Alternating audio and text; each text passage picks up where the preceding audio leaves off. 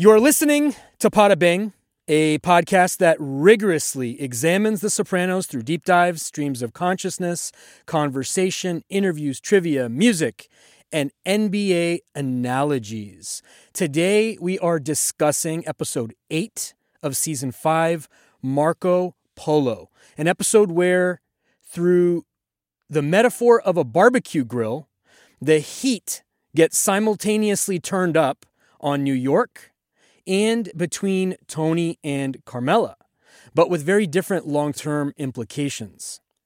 In this show, as in with life pretty much, nothing good lasts that long. There's always a counterbalance.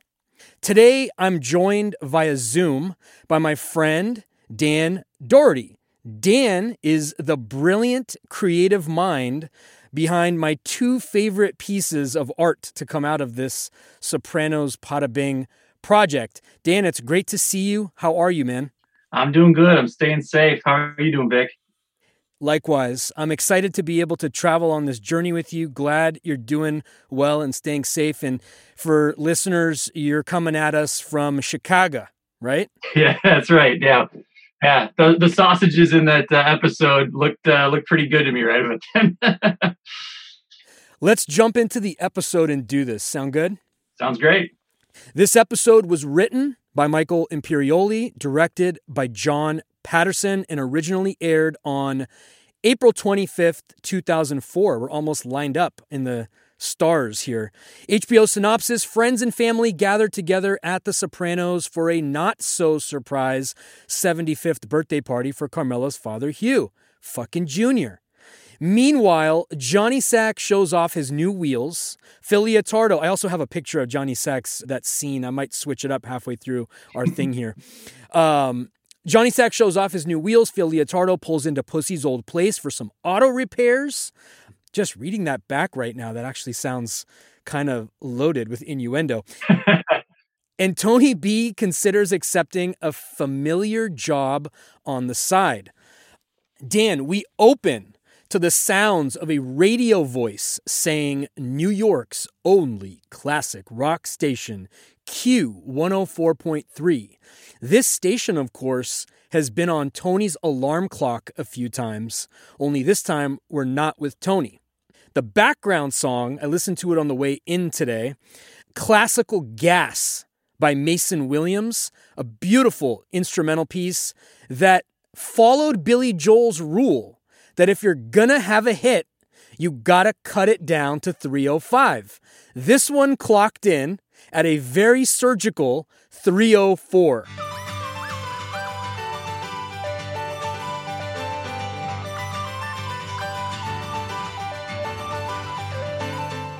And also won 3 Grammys.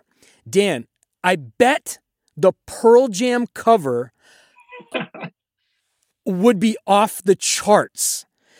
The song has been covered or reworked dozens of times, sadly, never by Eddie Vedder and the gang. No, they've just been busy making that great new album. You've been enjoying it, I've been seeing. Oh, I love it. I can't get enough of it. And I know you're a fellow Pearl Jam fan, so that's it was good to be able to say that, like, this album is right back where I wanted them to be. You're a big runner. It's sustaining you on your runs? It's that good? So it has a bunch of tracks on it that are that perfect pace. I look for tracks actually that have like the rhythm of my stride. Running cadence, yeah. Exactly. There you go. And it's got like 5 or 6 tracks on there that I put into my playlist for my runs. It's just really good. These guys seem like they're like, I don't know, like young men again or something about it, but it has some slower stuff too. So all in all, it's like a solid Pearl Jam album. I've been digging it. And I also recall you run to podcasts as well, which is a magical feat because I can't do that. I need music, I need beats to keep going. Otherwise I completely peter out. But you've managed to find your running zen. You're one of the few special ones, lucky ones. I have listened to Pada Bing on runs before. If it's something that gets my brain going, that's all I need. Okay. Well, that's actually a compliment, and I appreciate you Yeah. saying that. If the podcast is able to keep you running, then something right is happening. So that's good to hear. I could never, by the way, I've never listened to any of these episodes that I've put out, but I could never run to a podcast. I've tried. The closest thing that I would say that could keep my interest level is like Colin Cowherd talking sports in the morning. Like his morning, he does like a 10-minute opening rant. And even that, I need, if there's no music, there's no beat, I can't do it. So what is your, go ahead and brag for the universe here. What is your mile? If I was just doing 1 mile, I mean, I'm almost 40 now, so like I'm not a spring chicken anymore. But if I'm just doing 1 mile for speed, I could probably do like a 6:45. But my average pace is around like 8. I imagine it's super helpful, especially right now, to be able to run. It's a great release. Oh God, yeah. It's the only thing I got right now. My gym has obviously been closed. We're cooped up in the house with the kids, and I need that little stress break in my day. And luckily there's a place near me that there's nobody there. There's like streets that nobody's walking down, and I'm like, that's my jam now. That's where I'm gonna go. I saw some pictures or videos of you with certain board games, which I'm going to ask you about in a little while. Hold on to that. Little Carmine, Angelo, and a guy named Jerry are the Sopranos, right? They just introduce new people. Yeah. These are people that you're going to know now. This is exactly classic David Chase. A guy named Jerry are taking in the views from Carmine's new spread on Long Island, right on the water. Carmine says it reminded him both of Miami and Taormina, which is a place on the east coast of Sicily. Carmine's outfit, Dan, teal polo, khaki shorts. I thought a Don didn't wear shorts. Nope. Held together by a cowboy belt. Dan, if there ever was a comic book character in The Sopranos, it's gotta be him. He's gotta at least be in your top 3. He is such a character, man. He is one of the funniest characters on the show to me. Like he gets all of the malaprops. He gets all of the just complete not getting it moments. Like even in this moment right now, I wanted to ask you, do you think Carmine immediately realizes that this was an attack? Because the way he says it, it almost sounds like he just goes, something's wrong with my boat, not my boat has been clearly attacked by his rivals, because he says something, I just had it serviced or something, it was fine. And I'm like, does he even realize what's happening right now? Because the other guy's like, Carmine, you should call the Coast Guard. I love that about him. It cracks me up. It's a great point, actually. Part of me wants to think it's because his wife and kid are there, and he's trying to do what Tony would do, which is sort of diffuse the situation and write it off as some like regularness of life event, because we don't know at this point that Johnny Sack was actually behind it.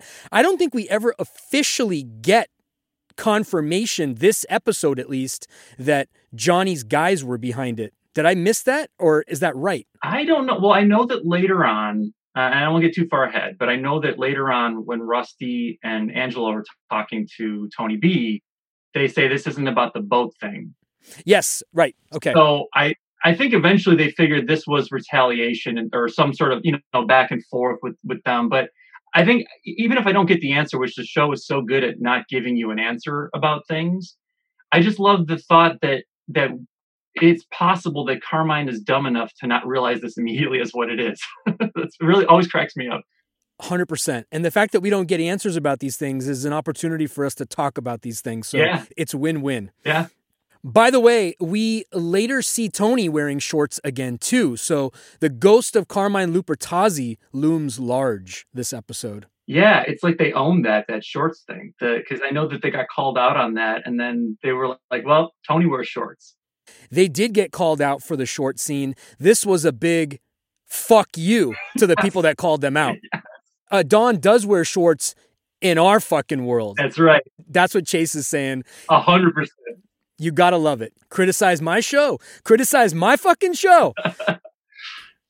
Angelo says, you can smell the salt. Cute little piece of dialogue. You mean the painting or the view?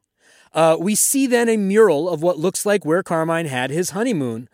It's called, and I love that you sent me an email this morning, it's called Trompe l'Oeil, little Carmine says, fool the eye, done by an artist in West Hempstead. Dan, he got some of that right, at least. He meant to say, Trompe l'oeil. I practiced that on my son this morning. It's an art technique, and maybe you can speak to this, that creates optical illusions, right? Correct. Dali, who this pod has spent some time with, is considered a master of the technique. I couldn't find a needle thread, if you will, to Caravaggio, but what you sent me this morning actually convinced me that Caravaggio had a little bit of tinge of Trompe l'oeil in him as well. Yeah, I actually started researching this whole subject, and I have a hard time saying it too. Even though I went to art school, I know that it's not Trompe l'oeil like you said, but but that's perfect, little Carmine. Oh, it's great that they had him say that, and I know how much fun they have with having him just say anything like that. But like it's if you have a hard time saying it, you're supposed to be able to break it down with trompe l'oeil, and then you have to keep saying it with the inflection over and over until you get it where it gets to go. But so it is a fool the eye technique, and actually a pretty big example that's not exactly what this one is, but people say like the Mona Lisa is actually like that, because no matter where you go in the painting, she's following you with her eyes.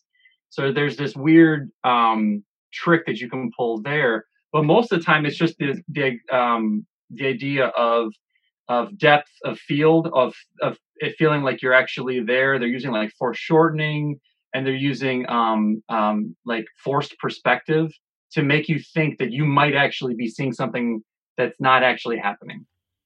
Is it fair to say, in your expertise then, that painting that Carmine was referring to did very little to actually fool the eye? It was actually the opposite. It was two-dimensional while trying to be three-dimensional, which actually makes it worse, right? Yeah, it's a real rudimentary version of this at best. Like, I mean, he probably, someone told him this and he was like, I'm going to remember that for later, and then just butchered it completely with everybody. But if I can say something that, what I love about your show, man, you get people to dig deeper on this.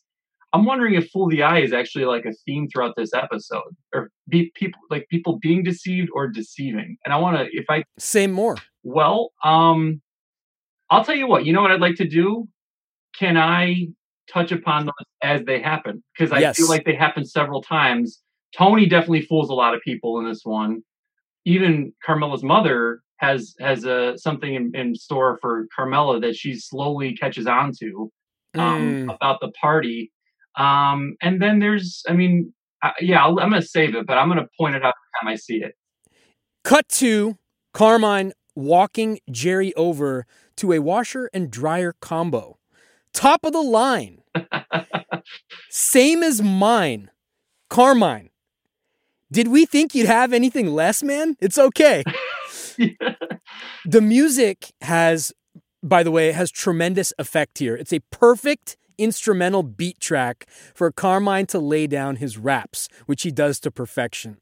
He explains that it's a token for something called Freeport. Again, Dan, we, the viewer, are clearly on a need-to-know basis here.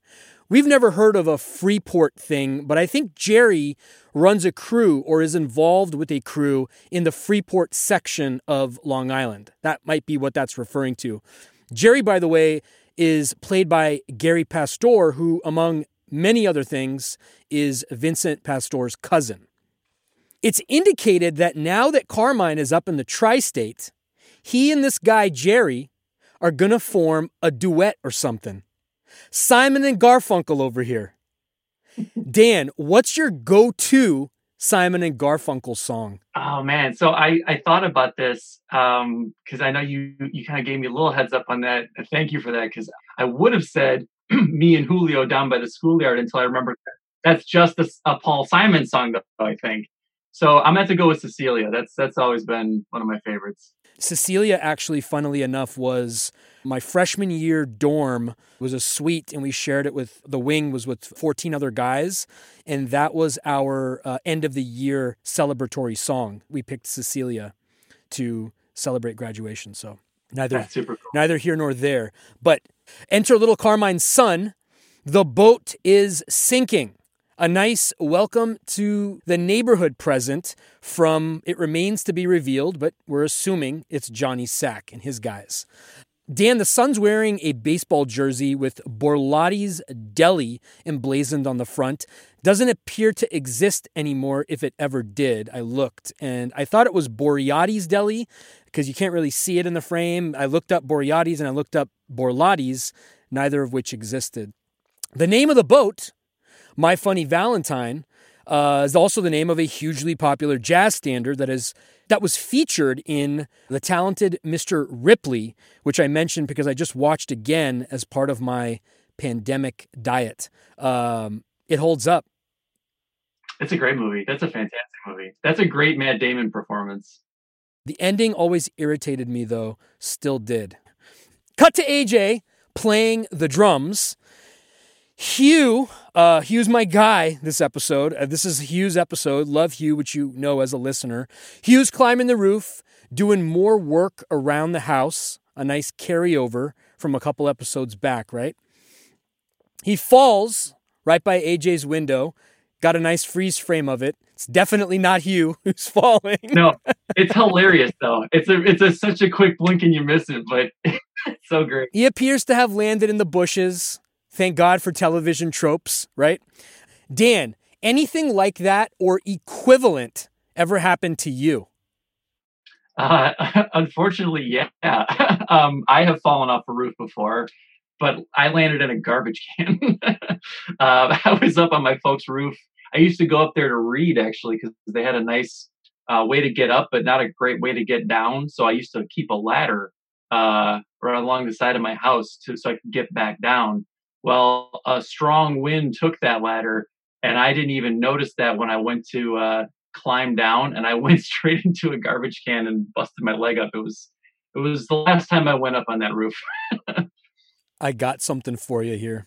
There we go. that was me moments before. Look at him go. I want to hang out with Hugh today because I love me some Hugh. Cut to a hospital. Waiting room. Hugh's wife says, "Let me die first." Dan, some more morbid shit for you. Agree or disagree with that statement? Totally agree. Jeez, man. I don't want to outlive my wife. That'd Me too. Be terrible. Yeah, it'd be the worst. I told my wife the same thing as I wrote this down. Yeah. This accident, we learn, is right before his 75th birthday. And for those of us who might have forgotten, we're immediately reminded. This is the Hugh birthday episode. Key word, Dan, Beretta. The best pieces, they never export. Oh man, what a buzzkill. What a jerk. Oh, let's get to that guy. We'll get to him. We'll devote. Yeah, sorry, I got excited about. We'll devote ample time. No, hey, you know me too well. I get overly excited about stuff, and as I'm going through this list here, you'll start to see me move in my seat a little bit. You're gonna know something's coming. But I dialed back to NBA references this one because one of my close friends listened to this and he got so mad at me because he doesn't know anything about basketball. And last episode, I don't know if you listened or not, but I had Justin on, who's an old friend of the pod, and we did I think 23 or 24 of them, and I had to put the Mario dings in, and one of I promised my friend that just for him, even though what he thinks about this podcast don't mean ugats to me, okay? I told him just because I love him that I will dial it back a little, not a lot, a little.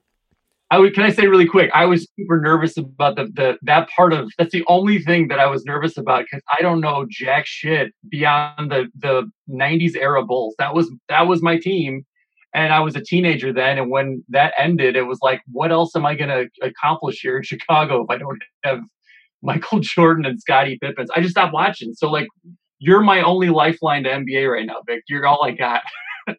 You mentioned the 90s Bulls. It's kind of like The Sopranos. What are you going to watch basketball-wise after Michael Jordan? It really spoils you. And so there's fair argument to be made. But I will mention him.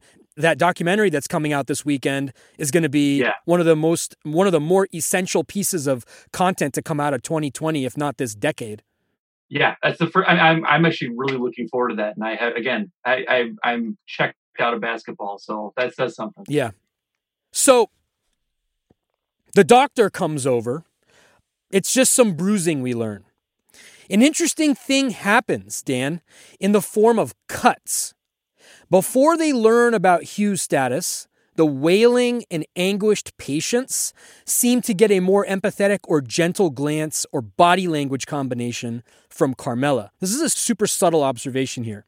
But as soon as they hear the news and sit down to wait it out, the camera cuts to a boy screaming in pain. And then to Carmela, and she jumps right into conversation with her mother. That's a total Freudian slip. Her mother was a mother. It's subtle, but it's there. Carmela doesn't really give a shit, is sort of like what I got from that. There's some argument out there that this is one way more that she's getting pushed back towards Tony, because Tony's not a crybaby, and this is all about sort of like a path back to Tony. That could also be a nugget that we get, or a carrot that we get in this scene. But Carm's mother, Mary, has had enough. She screams, I'll play the soundbite. Why don't they take care of this man? I saw that, and tell me what you think. I saw that as a referendum on our healthcare and triage system. I have a lot of thoughts actually about this scene. I'm glad you said this. So there's the other theme that I have for this whole episode is, I can put it as simply as possible as the haves and the have-nots. And I feel like they open on this scene with that wailing sound of what I actually, on my first viewing, I remember the first time I saw this episode, I thought it was Hugh wailing, because we just saw him in the bush. We just saw what could have been a really devastating accident for him. And you hear this wailing, and you're like, oh God, is that Hugh? And it's some guy in the waiting room. It's not him. And they keep cutting back, just like you said. And to me, the way that they presented that there's like a couple of people in there, they seem like they don't have as much as Carmela and Mary and Hugh do. Like, I almost feel like the Soprano DeAngelis family got some sort of like special treatment in that place. And when Mary asks that, I'm almost like, do you think that maybe the reason why you got what you got is because you have more than these people, and they wanted to help this person first? It's a theme that I'm going to come back to, because I want to talk about it with like Tony B's kids and a bunch of other things. But it's like they made that guy, like you said, he's some sort of metaphor for something, or he's speaking to something larger than, I think, just a guy wailing in an ER. Absolutely. Beautifully said. Like, the doctor comes out to physically talk to Carmela and Mary. I doubt there are patients that are getting that same level of, let's call it, white glove or concierge treatment.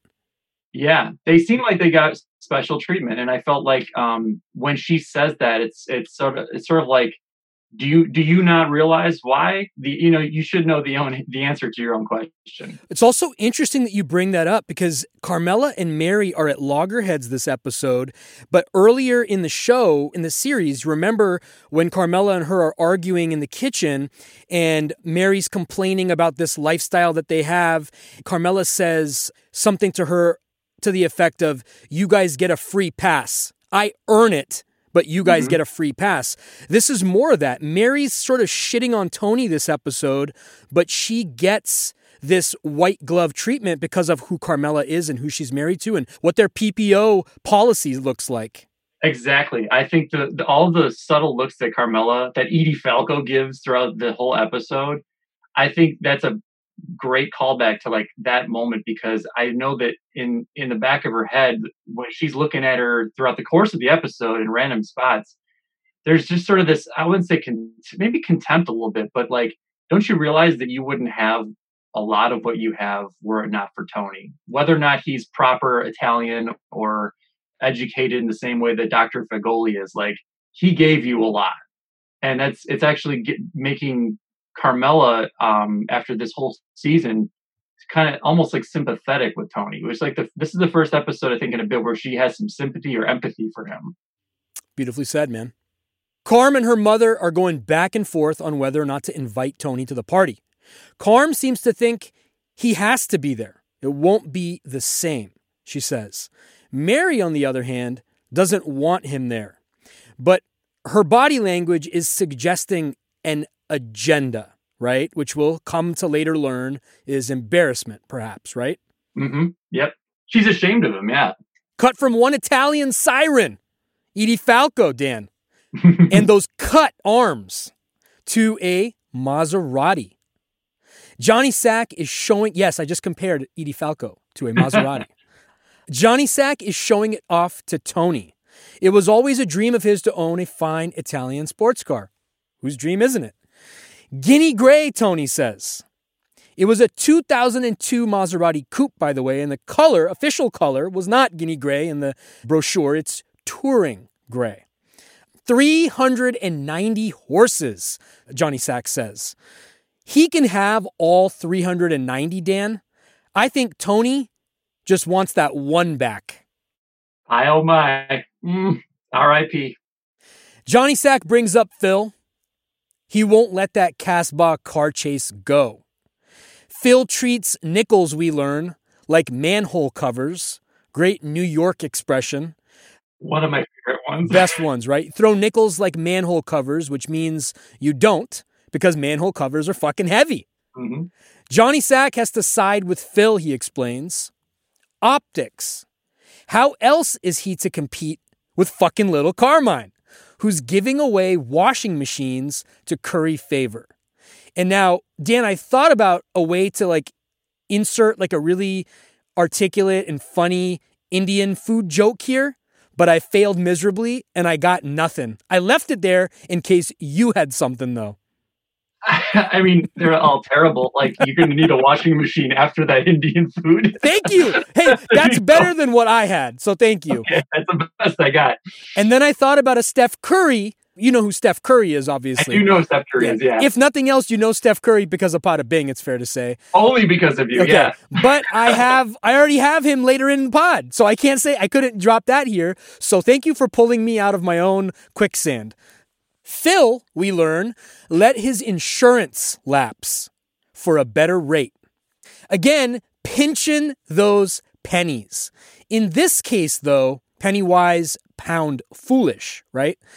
Real talk, I hope nobody let their insurance lapse right now in this world that we live in. It'd be a bad time to do what Phil did. Absolutely. Johnny Sack asks Tony to take care of it on account that he ruled in favor of him on the racetrack and whatnot. Tony says it goes through his shop in that case to control expenses. Sidebar, the yard's getting work done. Remember Sal Vitro? Absolutely. This is a huge point. Go ahead. I have something to say, but you go ahead. He does that place for free. Remember? That was part of the deal. They take a ride, leaving Sal and all those dreams he had growing up, Dan, in the motherfucking dust. Mm-hmm. Cue Come Go With Me by the Dell Vikings. By the way, that song is still pulling down 350,000 listens a month. No kidding. Jeez. What was your observation on Sal Vitro? So this is another example of the haves and the have-nots. This is the big theme throughout this episode is Tony B coveting or wanting to take that lifestyle that he's been missing for a long time. And they keep showing the extremes in this episode of poverty and wealth. And so you got Johnny Sack with a Maserati talking to Tony, and they're talking about, treating nickels like manhole covers, even though they're wealthy as all get out. And then meanwhile, you got Sal Vitro across the road in his busted up landscaping gear and just sort of like pathetically waving over at them. And it even reminded me of a call back to AJ's tutor back a couple episodes ago, who had to drive off in his beater while AJ got a brand new fancy car. So it's this haves and haves not thing that I think will run through this whole episode and force Tony B into the situation that he gets to.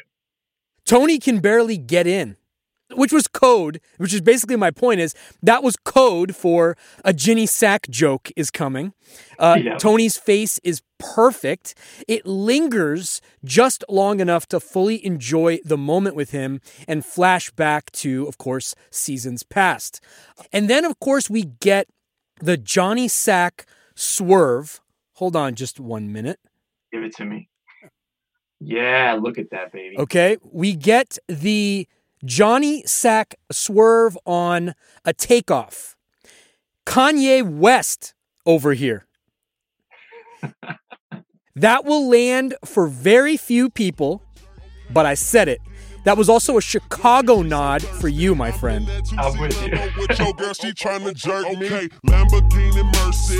Yo, chick, she so thirsty. I'm in that 2C Lambo with your girl, she trying to jerk me. Okay, Lamborghini Mercy. Yo, chick, If I can add, like, if you did a drinking game to this episode of every time Tony smirks with glee at someone else's expense, you would be drunk.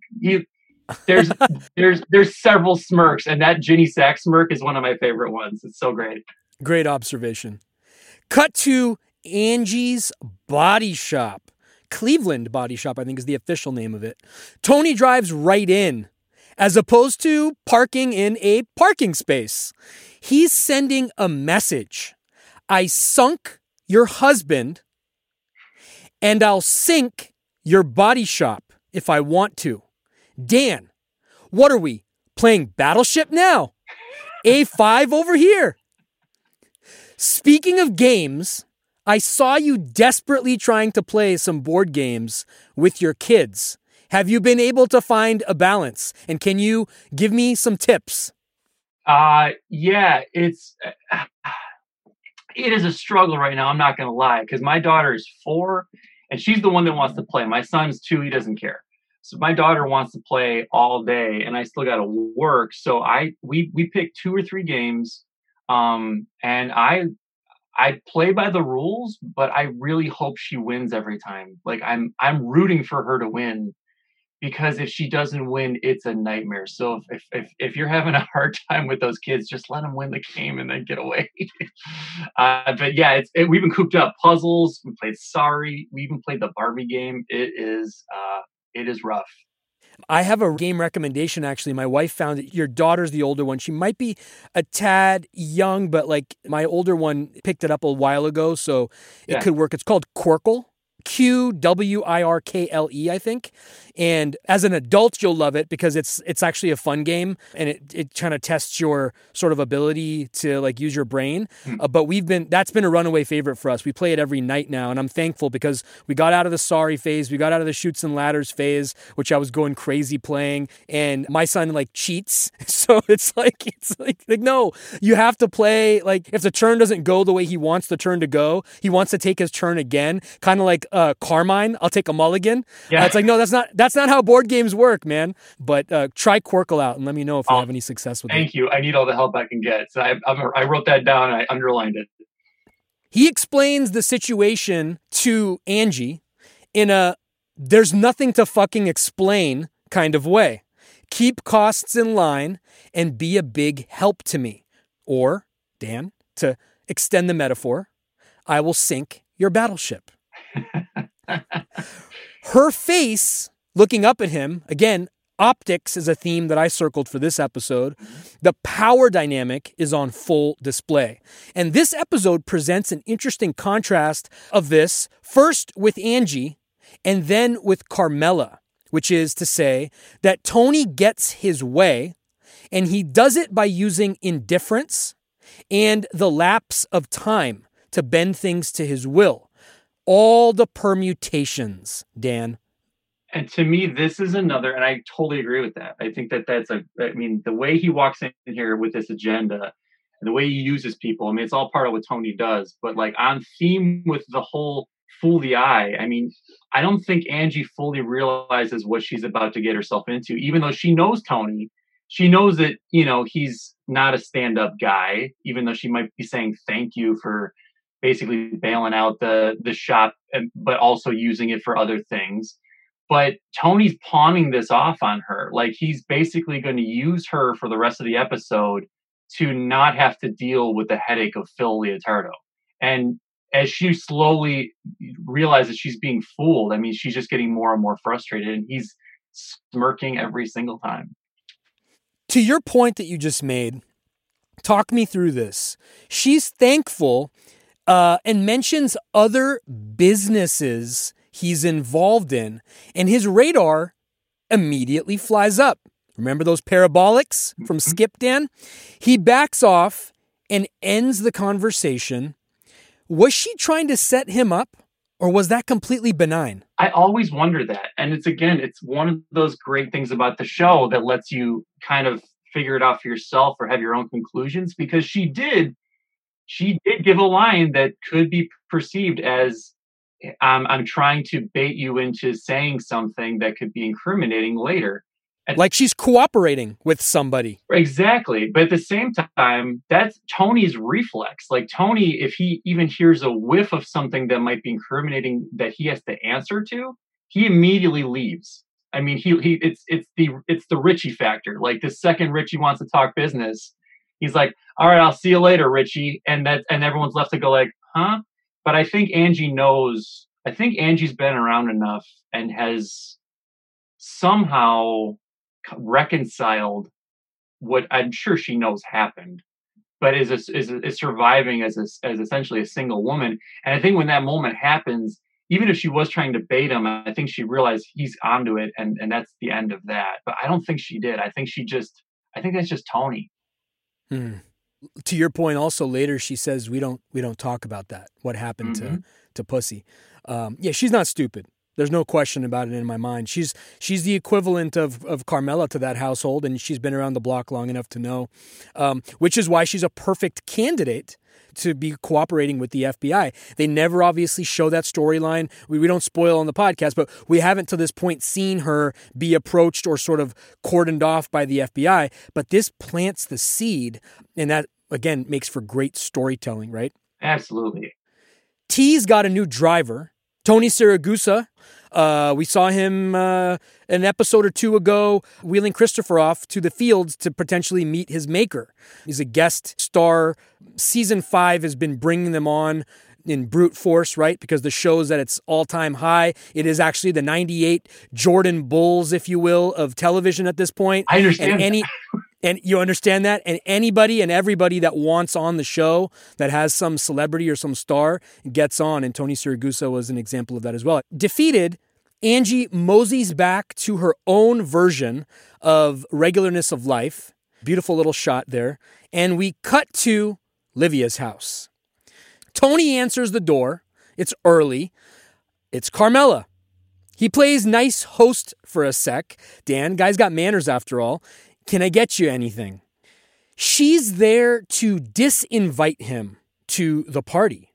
A lot of balls. But also, couldn't she have just done this with a phone call? It's funny. I mean, I worried about Tony in this moment. When I first saw this episode, I remember, I mean, this is one of those I really remember, like where I was and what I was doing when I saw it. And I was worried for Tony because I was worried she came unannounced basically. And it was late in the day. What if he had one of his ladies over and Carmela showed up? I was so freaked out about that was going to be the shoe that dropped in the moment.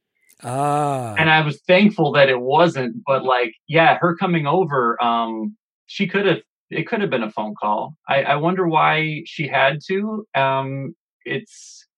I think she's a little conflicted about not having Tony there. I think with Mary putting the screws on her, I think it slowly dawns on her over the episode. But I think even early on, I think she feels something's not quite right about this. I love how you quoted this episode to make your point. Yeah. Quoted Hugh.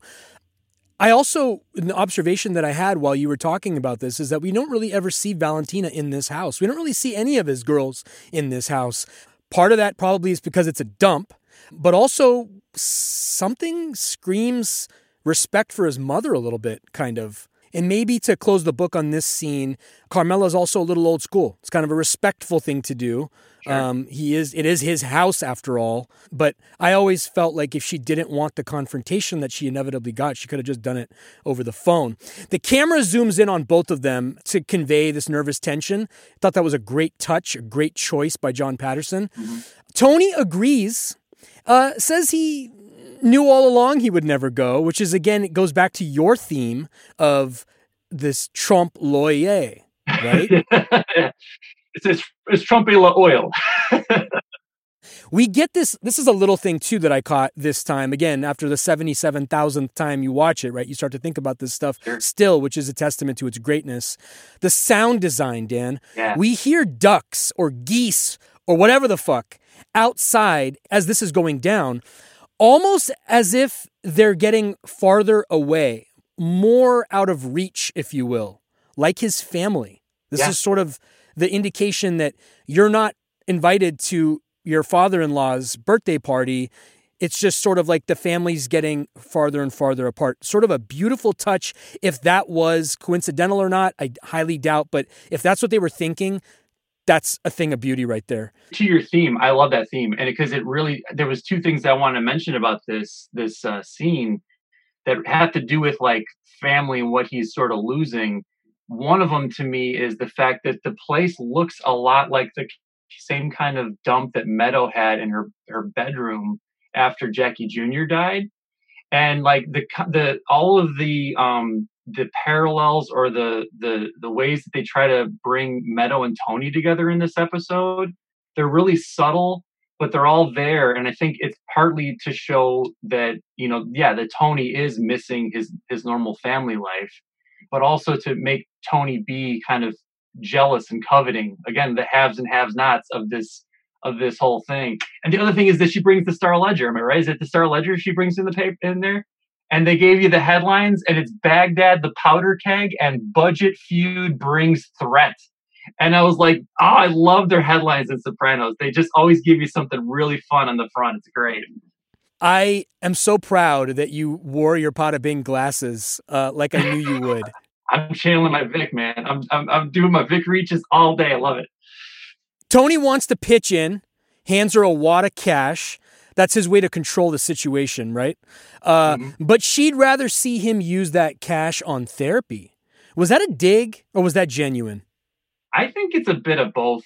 I think she does think his therapy is valuable, but I think that the way she said it and when she said it, she knew what he was going to react with. I mean, she knows him better than anybody. Like she said, she knew what she was doing when she said that, and he did exactly what she thought he would. So she knew that was coming, huh? He flips. I think so. Any idea what he's talking about right there when he says other people think she should be in therapy? Who thinks she should be in therapy? I think he's bullshitting her. I mean, he bullshitted her like 10 seconds ago when he didn't even know the party was happening. Right. And then when he got disinvited to, he's like, oh, well, all along, I thought I wasn't going to go. I decided right then and there after the separation. He's just full of shit in this whole scene. He's wonderfully full of shit. Well, if I may, it plays into your original theme of tricking the eye. He's trying to deceive her, and he deceives her twice in this scene. So if there was a Mario coin counter for your theme, this would be +2 for Vic right here. Cut to Junior watching Fellini's La Dolce Vita. Actually, he's not watching at all. He nodded off the ghost, Dan, of Aaron Arkaway over here. Have you heard the good news? Interesting that Junior is watching this movie as part of the story, right? Has to do with the protagonist seeking a better life.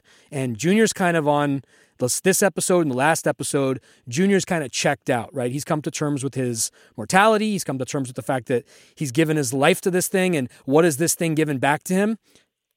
Horse shit, to use the horse analogy. Bobby comes in with some Danish and coffee. How's that for a better life? He comes in playing WebMD over here. Do this, do that. Then he asks if Junior got an invite to Hugh's 75th. No, but we go way back to when Moses wore short pants.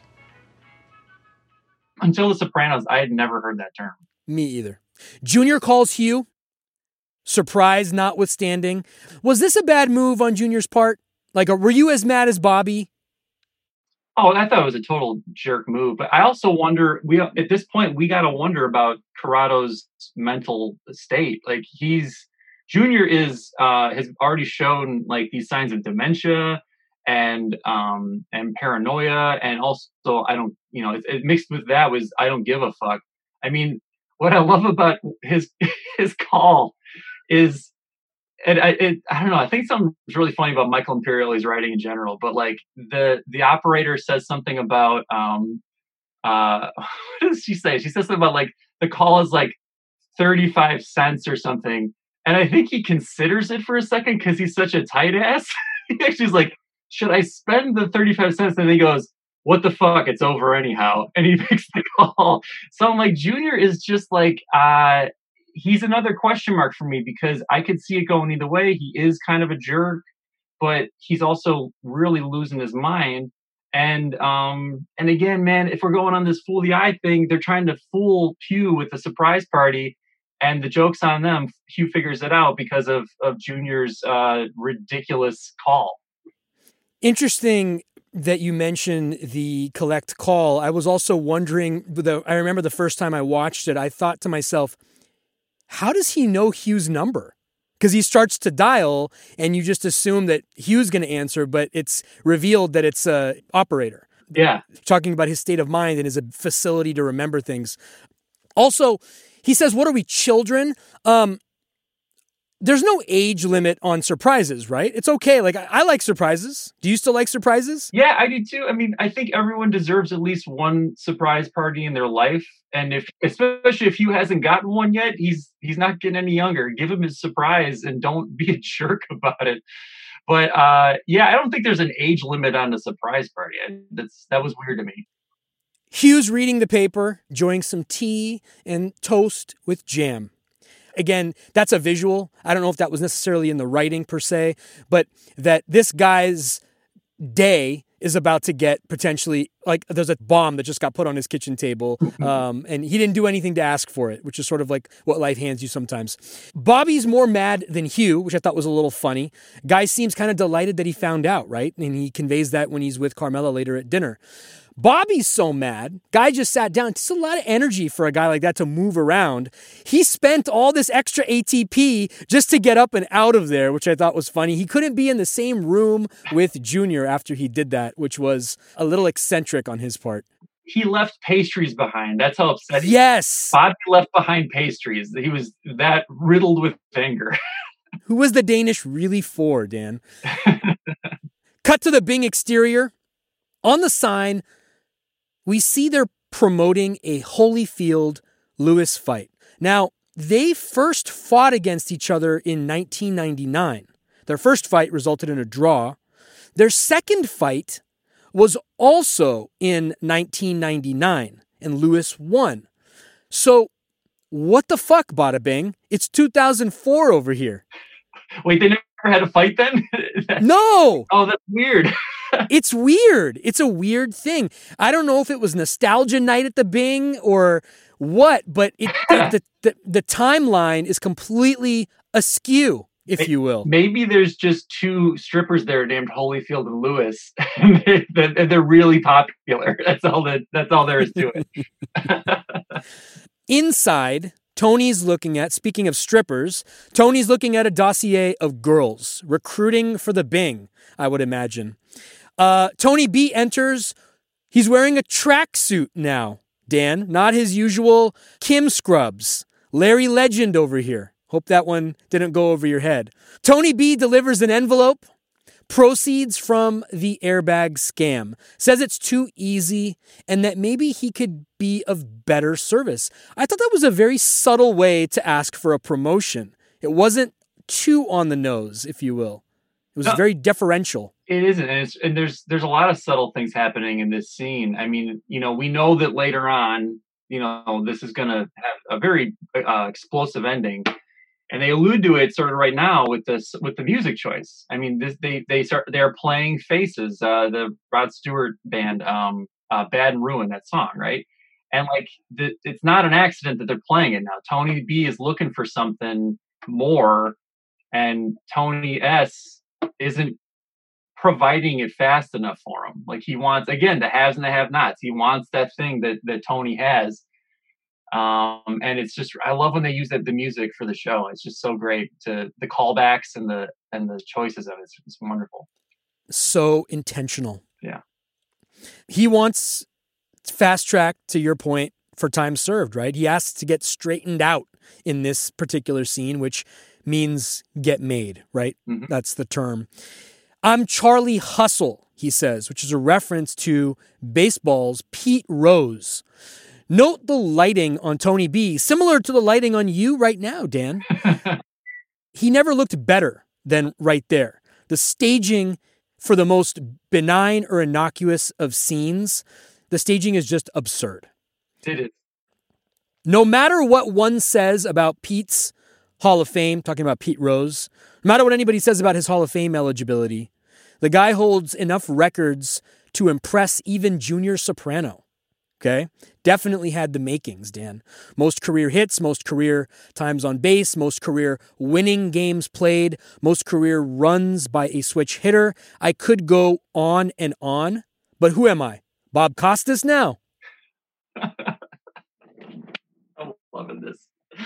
Tony, indirectly, thank you for indulging me. I'm with you, man. It's just it's nice to be like involved in it now. Like I like hoping to hear it on the radio. Now you know how the sausage is made. And now I'm here behind the scenes. And how much trouble I go through. I actually write these, believe it or not, and I share them with my wife. And if my wife gives even the slightest whiff of a chortle, I keep it in. But if she looks at me like Rusty Milio, I take that shit out. So she's my litmus test, because what she thinks does mean Ugats to me. Tony indirectly offers money, and this is something that I want to come back to with you as we go through this episode. Tony B shoots it down faster than Steph Curry with the clear path. Tony B asks what to get Hugh. Doesn't want to overlap gifts with the great and venerable Tony Soprano. And then again, to your point, to your theme, Tony lies and obfuscates things and says he went to Carm and thought it was best he sit it out, always saving face, especially in front of his other family, right? Mm-hmm. Tony does this all the time. I love that they show you that he does it. Like they give you the moment where it happened the one way, where Carmela presented it to him. And then not too long after that, he's already respun the story for Tony B to make it seem like he's in charge and he's in control and he's making the decisions. It's brilliant. Beautiful word choice, respun. This is one of the gifts of the show. We're in on a lot of things. We and Tony know what's going on. Tony B doesn't in this scene. Mm-hmm. So that's our gift. But also the counterbalance to that is we're not privy to a lot of things. So we get, but we also have to not necessarily give, but we're also in the dark on a lot of stuff, and that's the beauty of it. Cut to Phil and Joey Peeps walking up to Angie's body shop. Phil asks Angie for her brother-in-law, new character, and that's how he's introed. Where's your brother-in-law? Nice intro. The only person that really gets a great intro in this season in particular is Tony B. Everybody else is just sort of there. We all passed a lot of water since the old days, huh? That's an expression that's used a few episodes back, too. Water under the bridge, sort of cousin, if you will. I heard that line, and I thought it was hilarious, because, I mean, if you think about it, who is passing more water than Big Pussy right now? it's the guy that they're going to be talking about, and I love the choice of words. I have to believe that wasn't an accident. Well, the irony, right, is that the brother doesn't know what actually happened to Big Pussy. So the fact that he's saying it is even more on the nose, to your point, the irony of it. Do you think, I wonder, do you think that they do? I don't know. I mean, he doesn't know where he is, but we know that. We know he couldn't possibly know where they put him. Yeah, they might know that he, in theory, or like language-wise, sleeping with the fishes, but they don't know what literally happened to him. Exactly, yeah. Exactly. Yeah, the omerta is strong on that, I think. To your point, which makes the statement even all the more ironic that it's coming from Pussy's brother. But also, I don't think that Phil Leotardo even knows, because I think that if New York knew what happened to Pussy, the pygmy thing in Jersey would be even more compromised from a respect standpoint. Is that a fair statement? I think so. Well, I think Phil is an instigator. I think even if he doesn't know what exactly happened, he knows that it's a sore subject. Like he knows that Big Pussy being gone, being the line of business that he is in, means one of maybe two things: that he either went into protection, or he's dead. So either way, it's definitely a blight on the family. Like, and if he brings it up, it's just to fuck with him. I mean, it's like, that's what Phil does best. Like Phil loves fucking with people. And I think just that one line is great. Well, without over quoting him in advance, because we haven't seen this yet, he does give an indication of the line right here with showing no empathy and no sympathy. There are no scraps, Dan, in his scrapbook. Nope. Phil and Joey heavily scrutinized the car. Tough customers. The same way Roger Federer scrutinizes a ball mark on the court during a challenge call. Now I think you're fucking with me. You're Philly Tardoing me right now. The paint isn't as brilliant. It's a great choice of word right there. And then the other great choice of word, the seat's off kilter. It's askew. They haven't given us a skew yet. Oh, I know. I wanted to we got to wait for that. But they're just building on it. This is what I've said many times on the pod. The writers are just having too much fun at our expense at this point. Call me when it's done right. Dan, does Phil know the car's fine? Is he just trying to hose Tony? Absolutely. I think he wants to hose everybody. He wants to, he'll mess with Angie, not even really knowing, much about her. But he knows that this is in Tony's lap to fix. I'm sure that if it hasn't been explicitly said by Johnny, it's implied, we're going to make it right. Tony's going to make it right for you. And so now his goal is to make making it right a living hell, because like they point out in I think one of the first things, because it's the seat, the brilliance of the paint, and then there's something about the back, like a dent or something. And there's no way that was a part of that accident. It's just, they're just nitpicking the car as a car and at her expense. And you could just see the tension in her building as I think she realizes in this moment what Tony did to her. And it's slowly dawning on her over the episode. But I think even now she's just like, I think I just got played by Tony again. True story. I once upon a time was in the car business. I managed a few dealerships, and I would see customers walk around to check out the work that was done. And I would always say this to the service manager that I was working with. I said it at least 3 times. I'd say fucking Phil Leotardo over here. And this is back in the day. Yeah. So I know those customers, they try to get a factory seat, or they try to get a factory upgrade for something that's not supposed to be part of the original work order. And so it's very satisfying to me to be able to drop that line. Of course, the service manager didn't have a fucking clue what I was talking about. Like many people still don't have a fucking clue what I'm talking about, but it doesn't stop me, Dan. That's the point. It didn't stop me 10 years ago. It doesn't stop me in 2020. No, you got to keep going, man. Don't stop believing. Cut to dinner at Carmela's. Takeout. When you think dinner at Carmela's, we talked about this a lot, you always think a nice, sort of maniacally prepared Italian spread. But again, no Tony, things are a little bit different. We get takeout Chinese. Hugh is eating ribs, and the look on his face as he dives into them is priceless. We just had Chinese takeout yesterday in celebration of this episode. I'm not kidding. I said, I'm working on this episode tomorrow. I want Chinese takeout. I didn't get the ribs, but I dove into it like Hugh dove into this meal here. Carm and Mary try to con him on the birthday plan. He's playing along, but barely, right? And Carm picks up on it. Hugh then says, you can save the cloak and dagger, which is a beautiful Hugh line. Mm-hmm. And then he delivers Junior's line back to the room, but with the vim and vigor that Junior lacked. This guy's quite proud of himself. What do you make of him? Tony recites back Melfi's lines, but here in an episode where we don't get Melfi, we have Hugh reciting back Junior's line. Did you catch that? Absolutely. I mean, that's one of those themes in the show. I know seniors who are inspired, and I love it when they do it wrong, but Hugh actually does it, I think, pretty much verbatim, right?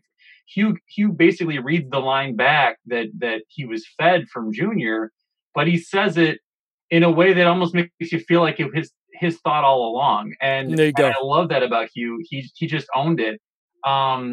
And again, to me, this whole, like, they thought they were fooling him, and then he gets the upper hand, and now he gets to turn the tables on them. And it's this really, I don't know, I love all of the trickery going on in this episode, even though some of it's just as simple as a surprise party. It's great. But Hugh tricking them is one of my favorite things. All the Trump loyer. Yeah. Then Hugh gets the guest list. A Russ Figoli from Marin County, fancy, or whatever the fuck, is coming. Recently retired from the Foreign Service, so they're in New Jersey now, we learn. The Foreign Service, by the way, is essentially the hired staff, if you will, of the State Department that execute American foreign policy around the world. Their oldest daughter, Octavia, very northern name choice, if you will, lives in New Jersey too. From the looks of it, Carm isn't too fond of dear old Octavia. Dan, she better watch her step. Especially with that 5-page Christmas card letter. When I heard that, I was like, I hate these people already. By the way, on that 5-page Christmas card, every household's got one. Do you have that special person in your life that sends you a holiday card that is the equivalent of a fucking dissertation? I do. I can't bring myself to tell them stop. I love them, but please stop. It's too much. Do you have it? Oh, of course. We have a neighbor, actually. There's a neighbor on our street that sends a annual holiday update card to every neighbor on our street. And each member of the family, and this is a family of 5, each member of the family writes a fucking Bill of Rights. And it's like, nobody cares. But here's the sad thing, is that my wife and I are such bored people that we actually take turns reading it aloud in a mocking sort of tenor. It does exist, and there are people like that. And I love that the writing, they put this in because it is super relatable. Yeah. Kind of the point is, this is an everyman show on multiple levels, the regularness of life. And this is a classic little nugget of that. Yeah. Yeah, the second she said that with Carmela, I already hated these people, so I was ready. I was born ready to hate them. All you need to know about them, right? Carm's mother, the Figoli kids, finished college.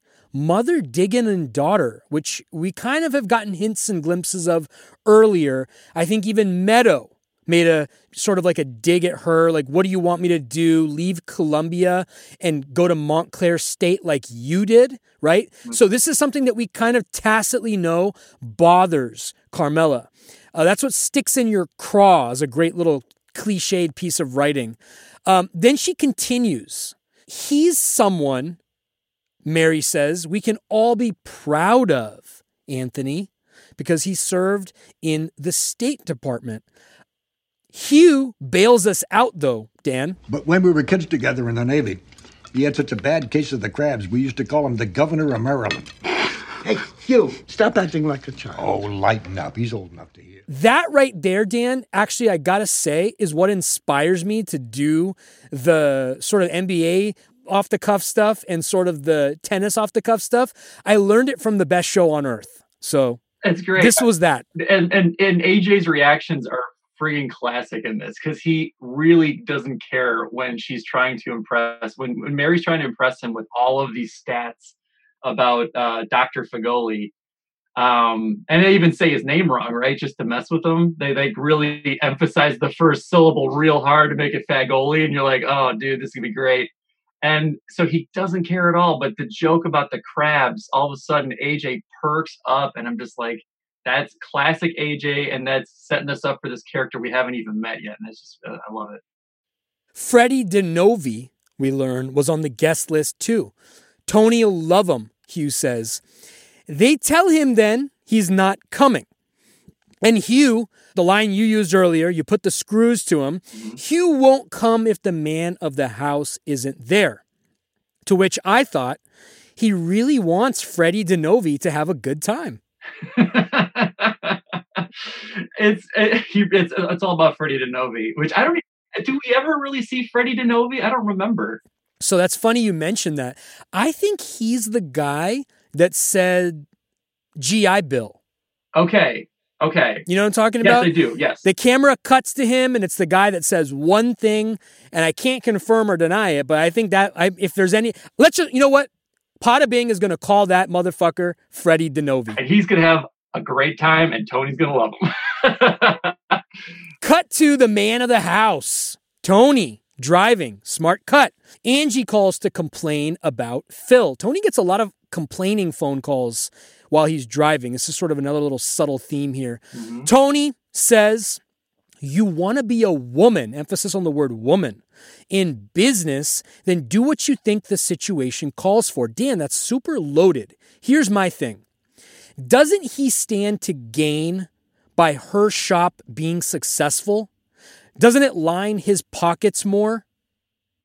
I think yes. I think Tony knows that ultimately this is small change stuff for him. This is like life and death for her sometimes because she's still building a business, and we've seen her go from sort of like helpless without pussy to, taking the reins. She was at one point, we've seen her working in a grocery store, right? Yeah. And now she's slowly getting like her business up. She's never known the wealth that Tony had. So for her, like, this is like $2,000 on a seat or any of those other like repairs that they got to swallow. I mean, she's really hoping like, hey, can you bail me out on this? Because I can't really just absorb that into my business. Tony knows that ultimately, like, he needs that front or he needs that whatever, and he'll probably help her out eventually, or at least smooth it over.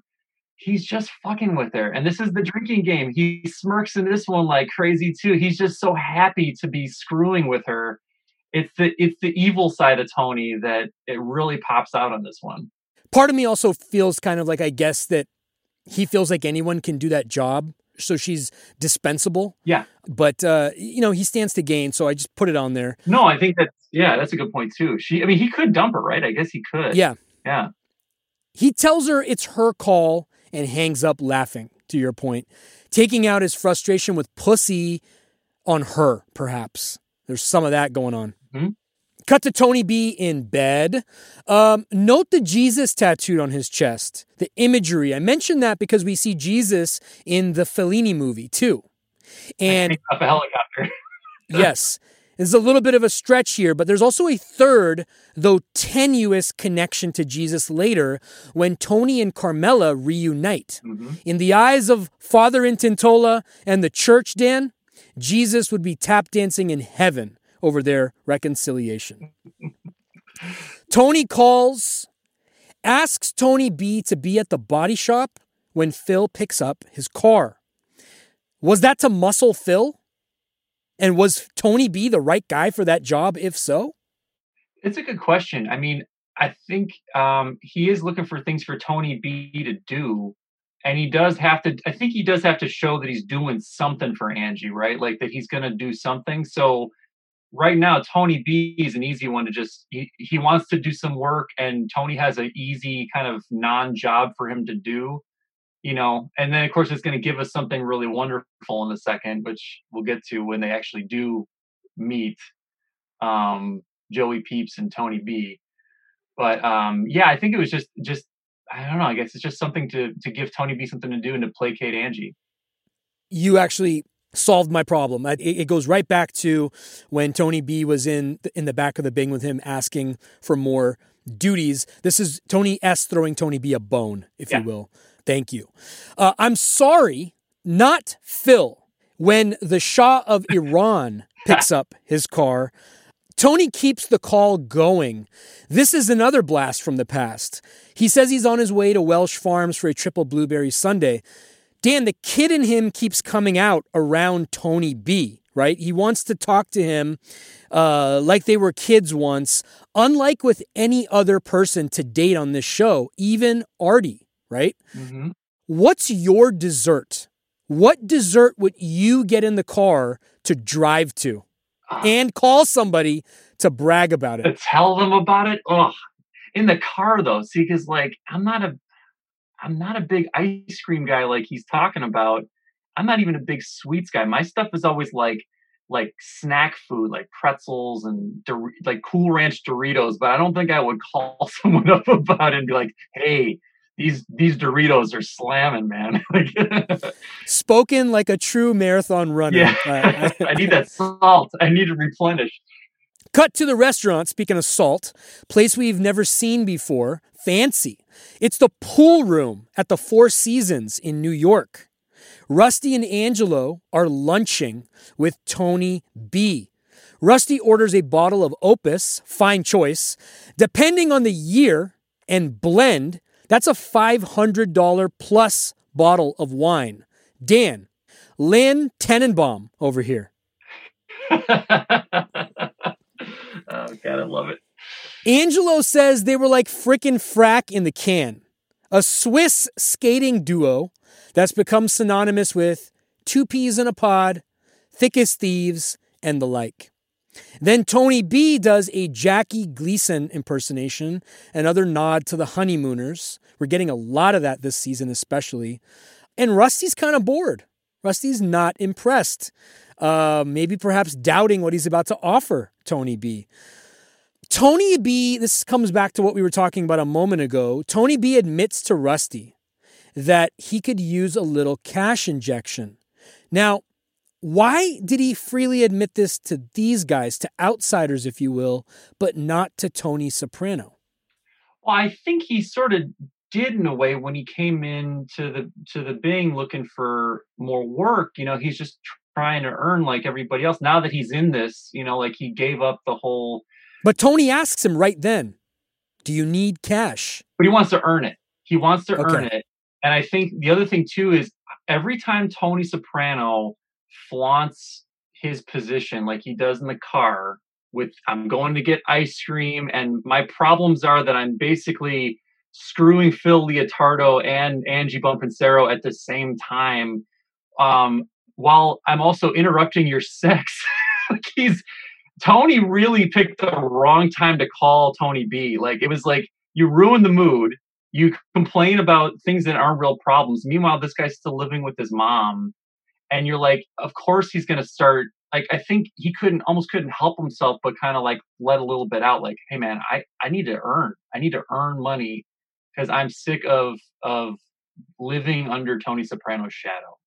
Beautiful observation. So you see the straw that broke the camel's back as being that scene. I think officially, because he doesn't realize it's going to be like a straight up murder. I just need work. Like if it's and like another airbag job, right? Yeah. So that would have been fine with him, I think. But once he realizes what the job is, he's like, I don't know. I don't think Tony would like that. Tony Soprano. The camel breaking is later. Okay, so we're in sync on that. Yeah. He wants to move up the pyramid, though. He says that. And then we learn that Rusty and Angelo, want him to whack someone to avenge Lorraine's death. Little Carmine, nice little backstory, went to school with her. Rainey Caluso, right? Tony B says thanks, but no thanks. Doesn't want to complicate things with Tony yet. But it begs the question, why even take the meeting? And secondarily, if it hadn't been a hit job, does he take the job on the spot? I think yes. I think that's what Tony B was hoping for, because his buddy there, Angelo, brought him in thinking he was doing him a favor. He was vouching for him, and he was basically saying, like, I personally know, hey, it's tough getting out of the can and finding work. Let me help you set up. Plus, they got a problem they got to solve too, and they want to go outside to do it. So I bet you it was as innocent as these, murderous mobsters can be of a proposition. They're like, well, let's just work. You want to do it or not? And of course, Tony B realizes it in his situation, knowing where he's at with Tony Soprano, that he can't do that right now. Like, that would be a bad move. Cut to Carm practically begging Tony to come to the party. Do it for Hugh. Tony plays hard to get. Again, flexing that power dynamic. Kind of like Phil Jackson when the Lakers tried to woo him back for those last two championships of the Kobe era. Dan, I did that one for you again as well. I appreciate that. Okay, cut to Hugh's cake. Knights of Columbus logo emblazoned over the top of it made me immediately think of Silvio. And why didn't he get the invite? Speaking of Silvio, I want to say one thing really quick. Because Tony's excuse was, I got to go fishing with Silvio. which Netflix spinoff, Fishing with Syl. Oh! The last time we saw this happen was end of season 1, where they shot that dude on the villain boat, pulling a gun out of a fish, and then went to bury his body. So does Fishing with Syl mean something? Is it like I'm going to go kill somebody? Because he literally says, I'm going fishing with Syl. We've only seen that happen one other time, and it didn't end well for somebody. Beautiful catch. And it is like his equivalent of like oranges, the symbolism of oranges. Fishing with Syl. And the Godfather reference. I like that, Dan. Dude, you bring in the fire today. I love it. I can't help it. I'm pandemic mode. I'm feeling the heat from Chicago. And I'm one day away from the Michael Jordan documentary. I don't think I could ask for a better combination right now than Sopranos with you and Michael Jordan tomorrow. This is special. Okay. Carms, panic prepping. No Artie, right? She's cooking all by herself. I feel like there was a message there as well, too. Usually, back in season 1, she wanted Artie for this and she wanted Charmaine for that. Remember the little finger to Charmaine? Mm-hmm. But for some reason, she wants to be a martyr for this birthday. It was kind of interesting. Now, don't get me wrong. Artie's doing the hors d'oeuvres and the appetizers, but there's something particularly masochistic, if you will, about Carmela in the kitchen here, and she's trying to do that. Do you have any thoughts on what that is or why there's like a change? Oh, maybe I'll just throw this at you. Is it her allowance? She can't afford it.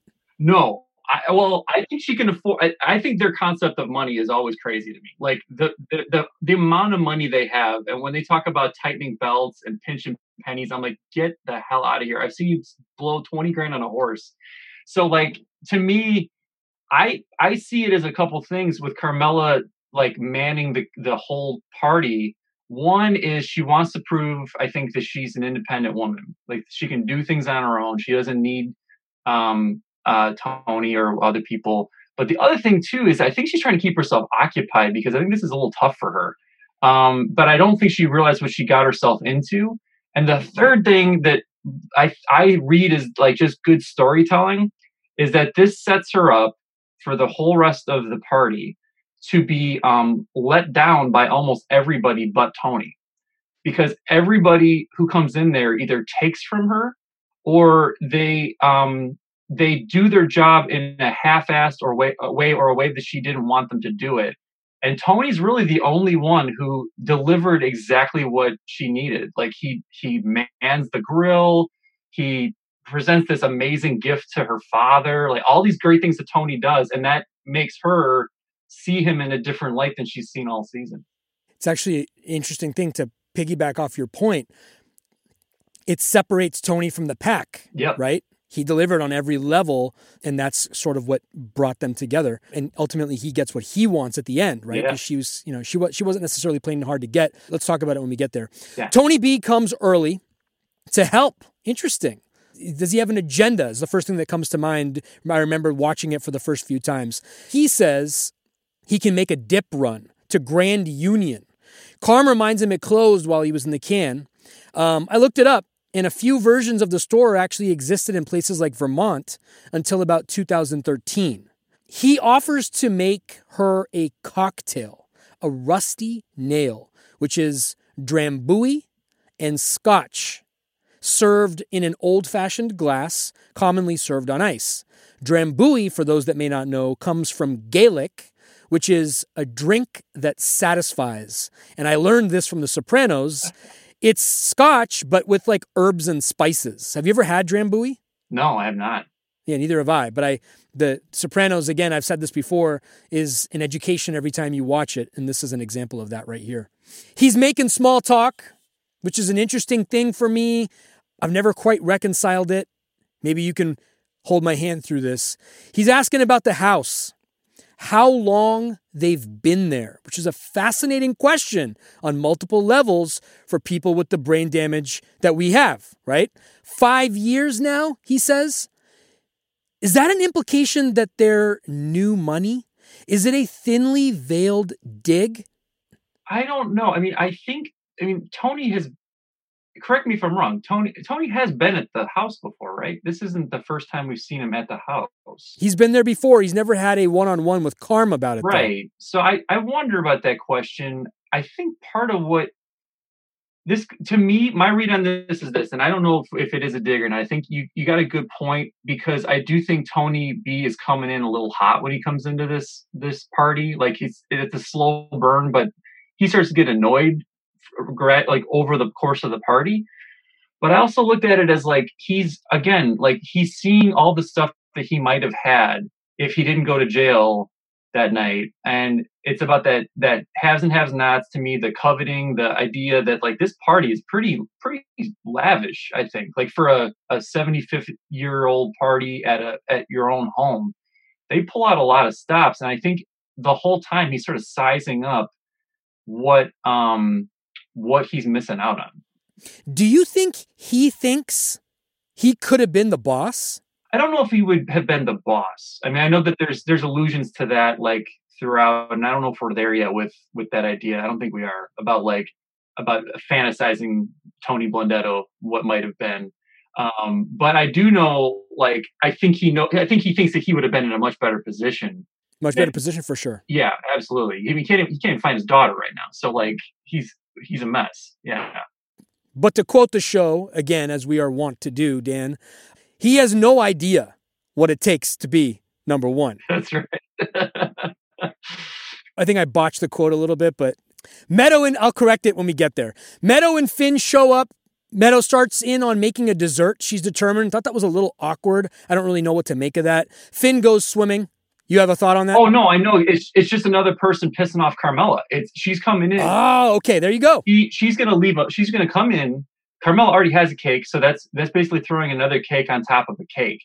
And it's like, you don't need that other cake. Second, you're busting up my kitchen. She's got a whole workflow. I mean, I'm not that great in the kitchen, but when I am in the kitchen, like, my stuff has got to be the way it is, because I'm going to forget something, or I'm going to get something out of place, and my whole situation is going to be screwed. So Meadow's coming in looking for some pot or pan, whatever, for that icebox maple walnut cake. Finn does the best, like young douchey thing. He asks for a towel from her. Oh, it's the poor. It cracks me up. The looks on Carmela's face in this whole scene kill me every time. But yeah, I think they brought her in because she's going to come in, leave make the cake, maybe, we don't even know, and then leave a colossal mess, because they actually cut to it later, the mess that she made. It's ridiculous. Yeah. So no, I think that it's just to bust up Carmela. Love it. I'm totally with you. You were describing yourself in the kitchen. I'm the same way. And to extend the French language to this analogy too, we got trompe l'oeil. In cooking, there's mise en place, right? Which is having all the ingredients lined up, having all your different tools and utensils lined up, and the counter completely spot clean. Whenever I'm cooking, the kids are not allowed near it, and the spouse is not allowed near it, because it's the same idea of like, Exactly. I can't work like this. Exactly. So Finn does eventually go swimming. We don't know if he ever got that towel. Hope he did. Tony B and Meadow are inside talking about Kelly. And you see the cameras lingering on him. He's looking at her with longing eyes. And I think, to your point, this resentment towards Tony is continuing to steep in hot water. Slow burn. Yeah, well, what's beautiful about the way they play that too is that Meadow intuits that he's thinking about Kelly. He doesn't say, I'm thinking about Kelly. She goes something to the effect of like, still haven't been able to find Kelly, or something like that, or any word on her, or something like that. And then he goes down memory lane with her, trying to piece together when she was at the house, and was she good in school, and like, he's definitely seeing in Meadow again what could have been for him and his own daughter. We get this motif with Tony B in the very beginning when we're introduced to him, right? What his whole deal could have been. Before we even meet him in the show, he's on TV, and Tony and Bobby and Janice are watching him, and she's calling him a fox, from back in the day. And it's always been about what could have been. I feel like there's a Pearl Jam song that kind of alludes to that sort of what could have been theme. Elderly woman behind the counter in a small town. Yeah. Then Carm's mom honks incessantly for help. I noted this because I've been there. Dan, that's how my mom arrives places too. She presses the horn and everybody's got to run out to help her bring stuff inside. So that was a nice regularness of life touch for me. Hugh then hand waves her off. He's too good. He truly makes this episode satisfy on every level. Tony B bolts. Hey, we don't get this clear-cut answer, but nice Cadillac convertible. Did he get that from Feach? Good question, because it's a pretty nice car, right? Like, yeah, I'm like, certainly not somebody who would want to have more than airbag jobs, if you will. Yeah, right? Maybe Feach, that was his parting gift before he hopped on that bus back to the prison. That's the only thing I could think of, but he's got it. So let's just call it Feach's Cadillac from a few episodes back with the LaManna landscaping debacle. Let's do it. Carmela's parents. What was that? Was that a vacuum that they pull out of the trunk? Didn't he say it was some sort of like pool vacuum or wet vacuum or something of water? I forget. But it was definitely like, I mean, she doesn't need this right now. It's too late. You know, like whatever he's bringing, he's too early and too late with it at the same time. Like, but to your point now, it's an irritation or getting in the way of Carmela's ultimate agenda here. Exactly. And Tony B just did it to her too. He basically pawned his kids off on her to go leave and take care of business and come back. So like, it's sort of, I wonder if Tony B all along was going to just dump these kids off on her and then go do the airbag thing for Tony Soprano. Dan, you're single-handedly dribbling through the defense here. You don't need anybody to set screens for you. You don't need any help defenders. You're just dribbling right to the basket, and it's a thing of beauty. The thing that I noted here for this vacuum is another little super simple regularness of life detail. Parents returning vacuums and vice versa. Mm-hmm. But I wondered if there was some more symbolism, and you gave it to me, so thanks. Cut to Tony B walking into the body shop. Ironic moment here. He shakes Joey Peep's hand. Okay? Love it. Again, we've said this before on the podcast.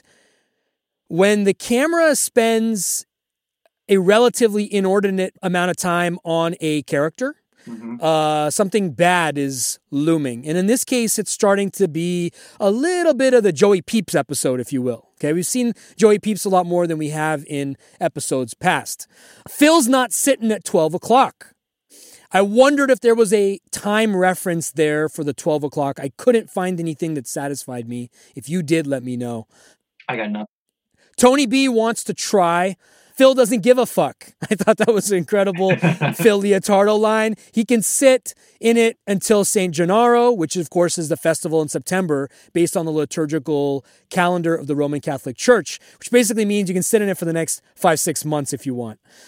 Tony B says it's fine, but Phil insists, and I'll play the soundbite. Seems okay. How could it be okay if it's askew? Which has been the subject of many a meme and many a joke since time immemorial. I love Joey Peeps rolls his eyes, and then we get another great Phil soundbite. What's the matter, Joey? You got a fucking eye problem? You look like Stevie Wonder, your eyes rolling around. What'd I say? I didn't say nothing, Phil. To which my response has always been, oh, I feel like Stevie's untouchable, Dan. Yeah, and Stevie's always wearing the glasses anyway. How would he even know that? Good point. But it's hilarious anyway. Interestingly, like Steven Van Zandt, Stevie Wonder was also known as Little Stevie. Mm-hmm. Interesting little parallel between the two musicians. Angie's livid. She doesn't want to pay $2,000 for a factory seat, which, as I told you before, I can totally relate to customers trying to hose a dealership. Usually, dealerships hose the customer, but in defense of the dealership, sometimes they get hosed also, depending on how many Phil Leotardos happen to walk in on any given day. Back over at Hugh's party, Carm's mom is freaking out about Figoli's allergies. Can you be Italian and not like tomatoes? It's not that he doesn't like them, right? It's that he had some sort of like, radiation for his prostate. I just looked at, I have a little note here. He has radiation for his prostate, and it changed his ability to process tomatoes. Pomodoris. Yeah. Who says Pomodori? Oh, Father Intintola. Yeah. Father Intintola's expressing grief to Figoli over his tomato allergy. Yeah. Artie to the rescue, which I thought was a great little Artie moment. Yep. They do have a non-tomato appetizer. It's prosciutto wrapped chèvre, which is goat cheese. Sounds awful, but if you don't have tomatoes, there you go, right? And Mary goes running as fast as she can after them to get them for Dr. Fegoli. She bolts out of the room the fastest I've ever seen like a senior citizen move. And she then immediately complains about Livia and her husband to the Fegolis, this line about skeeved the butter. What does that mean to you? I don't know what that means. I was actually wondering if you knew, because I wrote that down. I was like, what is skeeving the butter? And is it that she did something different when she cooked the butter? Or is it a term meaning that she dislikes butter? I don't think that would be true. I would take the latter, that she disparaged the butter, because I looked it up too, but I couldn't find a satisfactory answer. If there's a listener that knows, DM me. But it's insulting the butter, right, is what I took it to mean. Yeah. The whole Soprano bunch detested Northern cooking. This bothered me, and it bothered everybody. It bothers a lot of people. She's trying to distance herself from the people and place of which not only is she part of the family, but she's also a guest in this home. Talk about getting thrown under the bus by your own mother. We're not unfamiliar with that subject in the show, right? I mean, at least she's not trying to whack them. but Livia-esque, right, is kind of my point. You're right. You're absolutely right. And it's throughout the entire time, she's always trying to, like, at the expense of the Sopranos, impress or explain away to Dr. Fegoli, like, what's going on. And like the whole time, Hugh, like, right after that, he's like, I ate up and down the whole boot for 2 weeks. It was great. He's just trying to change the subject. He's like, this is how I deal with my wife after being married to her for this amount of years. I don't even engage right now with this. I just try to like deflect or go somewhere else. And I really dislike Mary in this episode, but she's so good at doing it. Like the actress who does it, she's so great at it. Exceptional. Hugh, to your point, adds a second wave of comic relief, right? First at the dinner table with Carmela about the governor of Maryland. And here he's providing levity and just such a nice balance to this episode. So last thing about Mary is that there's a tremendous amount of hypocrisy on display here, right? In the same breath, she is distancing herself from the Sopranos and the Soprano family, but she is also invoking the ghost of Livia. She is, in one moment, being this elitist, but at the same time also being the very woman who she detested and despised, as evidenced by their the eulogy of her. So again, savvy, sophisticated, subtle writing, but also if you watch the show deeply, you get satisfied, and it's checking off so many boxes on so many different levels here. Livia is a member of this party. Absolutely. Yeah. And that's a great observation, because they hinted at Livia before with the house, but now this is full on talking about Livia. And like you just said, that's perfect. Like she does channel a lot of what Livia would do. You could picture those words coming out of her mouth as Livia-isms with no problem. The only thing she didn't do right was the Livia hand gesture. Yeah. Tony B comes back this time with a video camera. That was probably his biggest mistake, right? And probably, if not for that video camera, there would not be what takes place later on this episode. Tony Soprano comes too with charcoal and Palumbo's, Hugh's favorite. I'm guessing that's a now defunct Italian market in Newark.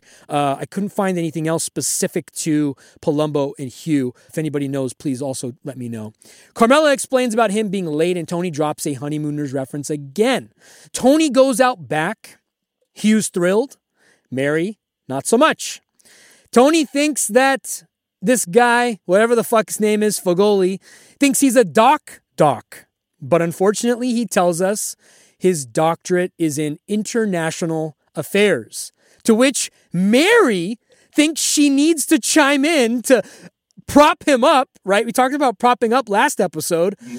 From Princeton, she says. And then Tony, this is my question for you. Tony says, like Kissinger. You're a doctor like Kissinger, who's, of course, the Secretary of State once and a prominent American public figure. Was that a dig? I did not think so. I thought that was innocuous. I thought so too. I think at this point, Tony's not walking in giving a shit about Dr. Fagoli, but that's not to be offensive to him either. Like Tony's goal here, I think, at the party is to be a good person. Like not even just to, get with Carmela or anything, but to show everybody he's a good guy. Tony loves showing people he's a good guy. So like initially when he sees Dr. Fagoli, he's just making conversation with him. And I think in a way, I was wondering if he was trying to compliment him in a way. Me too. Yeah. Yeah. He compared him to Henry Kissinger. Right. I mean, that I wouldn't take that as a dig. And I think the guy is just already prepared to not like Tony. Like he probably knows about Tony and, and I'm sure that for whatever we've seen with what Mary's saying here, she said so much more, outside of this episode that we'll never know. But like the look on that dude's face when he sees Tony is cold as ice. So like Tony will realize this, but not right now. Yeah, right now he's being affable, and to our point, the onslaught of Fagoli is totally undeserved in this episode. Also note that Carmela calls Tony B TB, which is an eloquent little way to even more deeply immerse us into this backyard family gathering, right? Yeah. It's also, it's a little belittling too. Like there's a little bit of, she just, it's the hand gesture that she did way back in to Charmaine a long time ago. I was just going to say, I think you just said that Tony B is the Charmaine Bucco of this episode. Yeah, yes, except without the violence, yeah. So Tony mans the grill and everything looks perfect. Autopsy provides a nice reminder that this grill has been a series mainstay, if you will, going all the way back to the pilot. And then early this season, where we see it unused and abandoned, to now, vital and thriving, could very well be a signifier of Tony's return to Casa Soprano. Beautiful little observation. Carmela gives a speech. Then Hugo, another beautiful moment between them. We, as viewers of the show, 5 seasons in, it's sort of a nice payoff for us too. We get to see a nice family, earthy, homey, non-agenda moment, and it's sort of like a feel-good thing where even after watching it, I can remember like the original viewings, like it's an opportunity to pause, sort of like, flex your shoulders a little bit, maybe go refresh your drink and then come back. It's one of the few moments in The Sopranos where it's like an intermezzo, if you will, to invoke Fellini and his intermissions in his movies. I love the moments that the show doesn't do it often, but where they bring a large part or all of the ensemble together. I mean, they don't bring everybody in this because you don't get Tony's mob family so much, except for Christopher. And I want to point out, like, Christopher, who again wrote the episode. I think this is one of the few episodes that Michael Imperioli wrote that, like, he I think only has one line in the whole thing, and it's goddamn it. But like I love seeing like some of your favorite characters not in an important role. Like they're just their background. Like Adriana and Christopher with sunglasses on for some reason. You got to wonder what's going on there, but they never allude to it. We know. We know he's probably using, but it's like it's just a wonderful little Easter egg. But that I love when they do that. They only do it usually like once a season maybe, but when it happens, it's refreshing. It's really refreshing. It's a beautiful word. Cousin Brian's there, of course, too, just hanging out. Yeah, just chilling. Hopefully he brought back the DeWalt is what I need that drill. So then there's presents, right? And Tony goes first. He believes his present is the undisputed best, which is a great contrast to what's to come. Finn, of course, thinks it's a Stratocaster guitar, but nope. It's a Beretta! A shotgun. The Northerners, note in the back, are bristling at this. Mm-hmm. It's a Jubileo 12 gauge, which means Jubilee in Italian. Thanks to Mr. International Affairs insight, they are, in fact, Beretta, that is, the oldest manufacturer of firearm components in the world. Interestingly, it's also a Northern Italian company, which might explain Doc, whatever the fuck's adulation of them. That goalie. Cut to Tony B. Nice to have money to speak about your have and have nots thought theme. Give me another Rolling Rock, which again, if you are a man or a person of a certain means, you're going to opt for something besides a Rolling Rock. Nice little real life observation there too. What time do you start drinking today? Probably right after you got up. Oh, cuz. Implication, Tony B and Chris's mom are first cousins, which makes sense because Tony Soprano is also cousins with her per Adriana, we learn when she's talking to San Severino. Mm-hmm. So we're getting a little family tree mapping happening over here. He gets up on Carmela's request, Mr. Charmaine over here, to make some family videos. And he points it in imperfect places, to say the least. Tony's belly and Carmela's ass. Did you make anything of that moment? Well, yeah, there's a couple things I think are funny about this, or even just telling. So the telling thing to me is that now he's really getting annoyed. Like we're watching Tony B slowly build to his like conclusion at the episode. Like it all this stuff kind of matters to his mental state.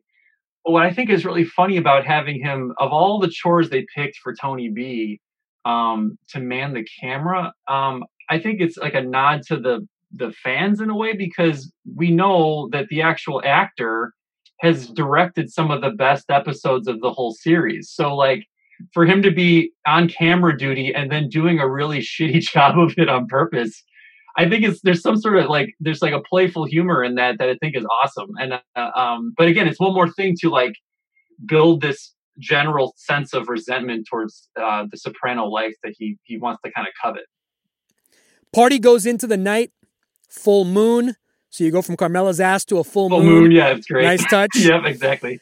Tony overhears Doc, whatever the fuck, talking about the Beretta Museum in Brescia. Of course, that's way up in the north of Italy. The best pieces, he explains, they never export. Oh, doctorate diss. Doctorate dick right there. That guy's a jerk. Ugh.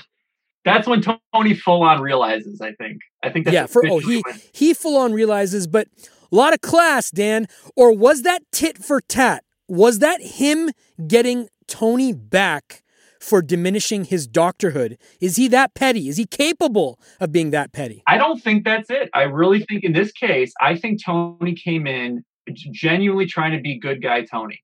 And when he was initially talking to him, I don't even think he realized at first that anything would have been a slight. And so this moment here, in front of everybody, by the way, yes, that's the worst part. In front of everybody, because they all like they deliberately, the camera makes a point to cut to people's reactions, and you see everyone go like ooh, and like Artie's like ee, and even Carmela, I had to rewatch it because I'm like, did she overhear it or not? Because she will mention it later, and she creeps into it and witnesses it, which then leads into the next scene. So she heard it too. Okay, so Carm by the grill is thankful to Tony for making Hugh's year. You start to get the sense that things might be warming up between them, and that the fact that they're right by the fire, I always think of the Doors, come on baby, light my fire. I can't help myself.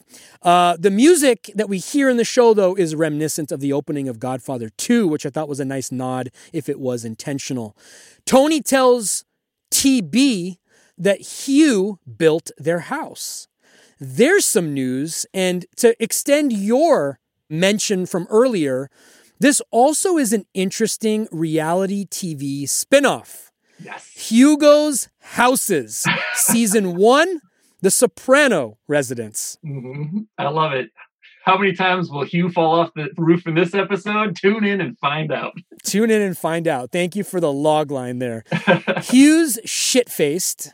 Again, he made this episode in so many ways. He gave us that delivery and that performance, as he mostly makes every scene he's in throughout the entire series. I got to say, I can't say it enough. Love me some Hugh. And he's a guy that I really would have loved to talk to. Sadly, I can't do that. Yeah. They get him into the car. Great moment when Carm hands Tony the shotgun.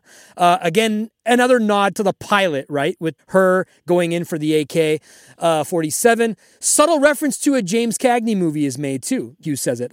All of it is so subtle, Dan. So careful. And with every rewatch, the power of that subtlety becomes more and more apparent and enjoyable and awe-inducing. Mary apologizes to the Northerners. And Carm doesn't understand why. This is a great moment between them. I'll play some of it. He's such a diplomat, he insults his host. You heard what he said to Tony. He's a pompous man. He always was. Let's talk about this another time. That's why you didn't want Tony here. It had nothing to do with the marital situation. Like with many Carmela-isms, Dan, couldn't get more accurate than that. Oh, right? Yeah. Oh, she's on fire in her conversation with Mary. It is. I love seeing Carmela finally unleashed because it's always a thing of beauty. A, because you got Edie Falco doing it, but they give her such great lines because they set her up to be someone who's trying to keep it bottled up and together and ignoring. And then all of a sudden she's just like, what the fuck are you crying about? Your secret is out. You're like, yes. The best stuff, true to life, right? The best stuff comes from people that keep it close to the vest. Mm-hmm. When they say something, it actually matters. Mm-hmm. It actually carries a weight. It's like charcoal being condensed into a diamond in them, and then all of a sudden it just comes out, and that's Carmela. It's great. Beautiful analogy. Is a wonderful substitute for what could have been a beautiful NBA analogy. Ah, shoot. Arthur Avenue. Well, hey, look, 98 Bulls. They were being chiseled and chiseled and chiseled. And what does a diamond start off as? It starts off as this rough piece of lump of coal, right? And that was Michael Jordan.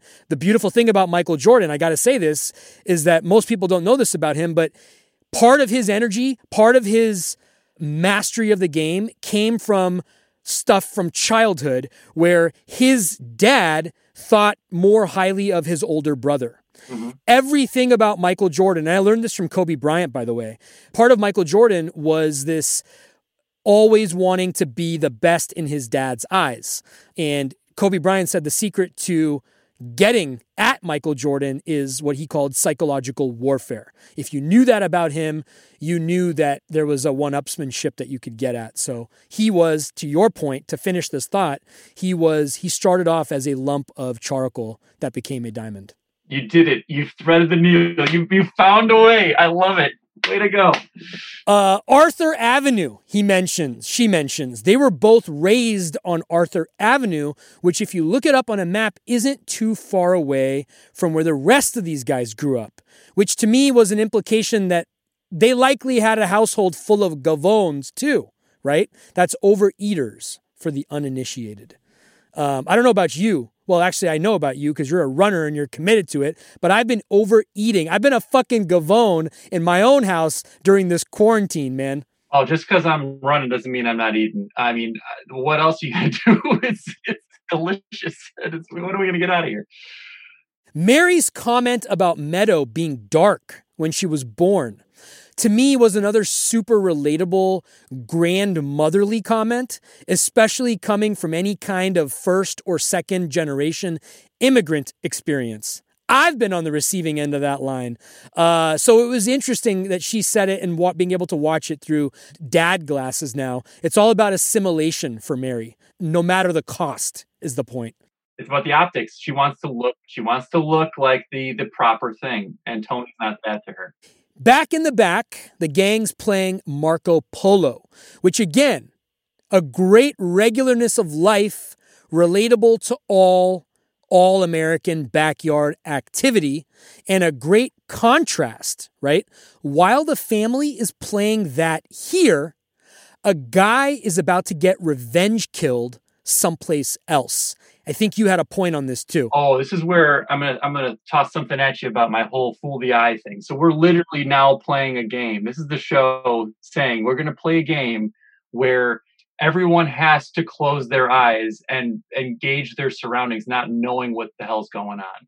And I love that. There's got to be some sort of like connection to that for me, because again, I feel like there's so many people who have been fooled or are fooling other people. And what better game to do that in than Marco Polo for this episode? Beautiful. Love it. Before we leave this scene, AJ and Tony sneak up on Carmela and throw her in. Dan, have you ever been the victim of that or done it to someone else?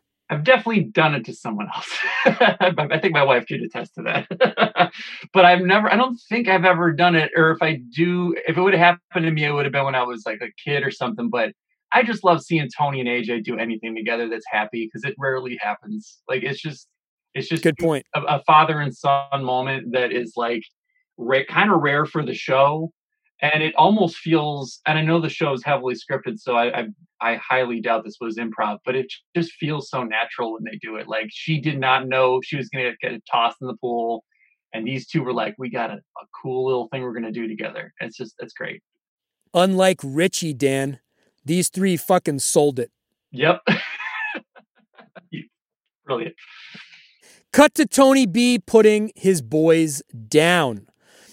He learns they took a book of pins from AJ and communicate that they love everything about his life, which is tough for any dad to hear. And that's Tony B's last straw for me. Yep. Are you still holding on to your last straw, or do you agree? No, that's officially it. But I mean, you know, we did. There was one prior that really I feel I'd like to just quickly address, which is Tony B watching Meadow and Tony Soprano be father and daughter. He got to watch that whole thing play out. And what's funny is it's almost unintelligible. Like, when Tony Soprano and Meadow are like, hey, do you remember what I called you when you were a little girl? And she's like, oh, stop it, or whatever. It's like, it's almost like that fades off in the distance. And we see like the long stare of Tony B looking at that and just, again, wanting to covet what he could have had. Then we get to this scene, and yes, I totally agree with you that this is officially where he's had it. But what's funny to me, again, this is everyone in the room basically is lying to each other. Obfuscation. He's lying to his sons about his service in where did he go? Saudi Arabia. Saudi Arabia. He was stationed in Saudi Arabia, and that's his fooling of them. And they were trying to convince him that that they didn't steal the pins. And then, of course, the have and have nots is that line that Jason says, I love where he lives. I don't want to come back here. That to me is like the tagline for the whole episode. Like, I love where he lives. I don't want to come back here. It's brilliant. They had this character who's so, I mean, arguably inconsequential in the show, deliver such a powerful line. It's great. Oh, that's such a great observation. Saudi Arabia, that lie, if you will, would not hold up in our current world, right, Dan? Fucking internet? Yeah, these kids could have Googled their dad, but like, no. By the way, how did you make us? I heard that there's something about smuggling semen. Yeah, it wouldn't have flown. It wouldn't have flown at all. Artie's passed out poolside. He didn't say a goddamn thing, but that's all you need from Artie right there is a beautiful Artie moment. Tony and Carm are in the pool alone. They're talking about AJ. A note on the sound design again, the nighttime poolside vibe, they captured that in a bottle. It's a great immersive experience for an ordinary moment. Just great attention to detail. And then the choice to go underwater. I thought that was a brilliant way to, again, connect us to the moment. Yeah, it was literally under the surface for these two characters. Like it's a visual metaphor for what's going on between the two, and they just play it so brilliantly. The way they took us, we're literally, the one stage setting we have is a backyard. We're in a backyard, but they gave us all these angles. They gave us all these corners. They gave us all these conversations. They gave us all these moments between individuals. And literally, this episode, if you think about it, was a stage play. Yeah.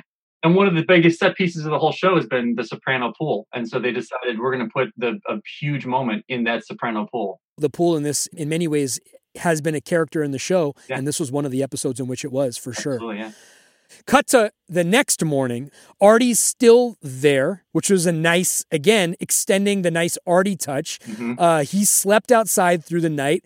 I got to give him a lot of credit. I would have frozen to death I gotta give them a lot of credit for not getting attacked by a bear. They had a bear back there, and that never happened with a bunch of food out. I thought that was like, I kept waiting for a bear. Good point. Yeah. Whose dog is barking in the yard? Was that a ghost of Tippy over here? Is it Cusimano's dog? Is it? I don't know. That's because the dog barking is great, but it happens a lot in that scene and in their room, in Tony's room. It had to be the neighbor because they don't obviously have a dog. I thought for a moment maybe somebody brought a dog, but then the only thing, because it's fresh in my mind, was that it was a nod to, we got the ghost of Livia, and now you're going to get the ghost of Tippy. Yeah. He went just putting that on the table. The farm is very close to the Sopranos house. He could have easily run over to celebrate Hugh's 75th, right? Exactly. Cut to Tony B stirring Tang and contemplating, Dan, the orange symbolizing death, somebody else's, and maybe his own, right? We don't know yet. Mm-hmm. And it's a poor man's drink. Tang is, I remember drinking Tang when I was a kid, and that was like a substitute for actual juice. Interesting. Haves and have-nots, right? Yeah, Tony Soprano's gets to pick what kind of pulp he wants in his orange juice. Pulp. Whereas this guy's stirring powder. Yeah. Interesting. He tells Rusty he's in. And I'm quite proud of this one. Rusty nail in the coffin, if you will. Love it. Oh God, I'm so glad you said it. Cause when you talked about the Rusty nail drink earlier, I was like, is Vic going to go for it? Is Vic going to do the Rusty to Rusty? And I was like, it didn't happen then. And now here we are. Day made right there. Rusty nail. I'm with you. 1,000,000%. Cut to Joey Peeps wrapping things up, walking out of a brothel. Note inside the brothel, we see a Picasso print on the wall, which, as you know, nothing makes me happier. Yeah. It distracted me for a whole 6 minutes when I was like, wait a minute, they're giving us a fucking Picasso in this moment. To me, I cannot help but believe that it is David Chase bragging, not in an arrogant way, but like, look, I am providing you, viewer, with art on a Picasso level proportion. The note I have here is that we're getting art, Dan, amidst the horror at every turn. Yeah. Bad and Ruin, like you mentioned, by Faces, sung by Rod Stewart, from their 1971 album, I believe. Mm-hmm. Long Player. The song plays earlier at the Bing, like you mentioned. It's a perfect bookend for this episode and these moments for Tony Blundetto. Location-wise, this actual shooting happens around 93rd and 2nd Avenue in Manhattan. So Tony puts several caps in Joey Peeps and an innocent woman who he pulled out of the brothel. Symmetry for the Lorraine Coluzzo killing, perhaps, that another woman is killed as well. But Dan, my problem, too many bullets. Could the foot injury have been avoided if he fired 2 rounds and just walked away? And a bigger overarching question, would his story be any different? Ooh, good question. So he fires a total of 4 rounds, right? And I have to believe he was going for a headshot for Joey Peeps, right? Which he doesn't get on the first go. So he's got to get 3 at least, because she can't come out of this either.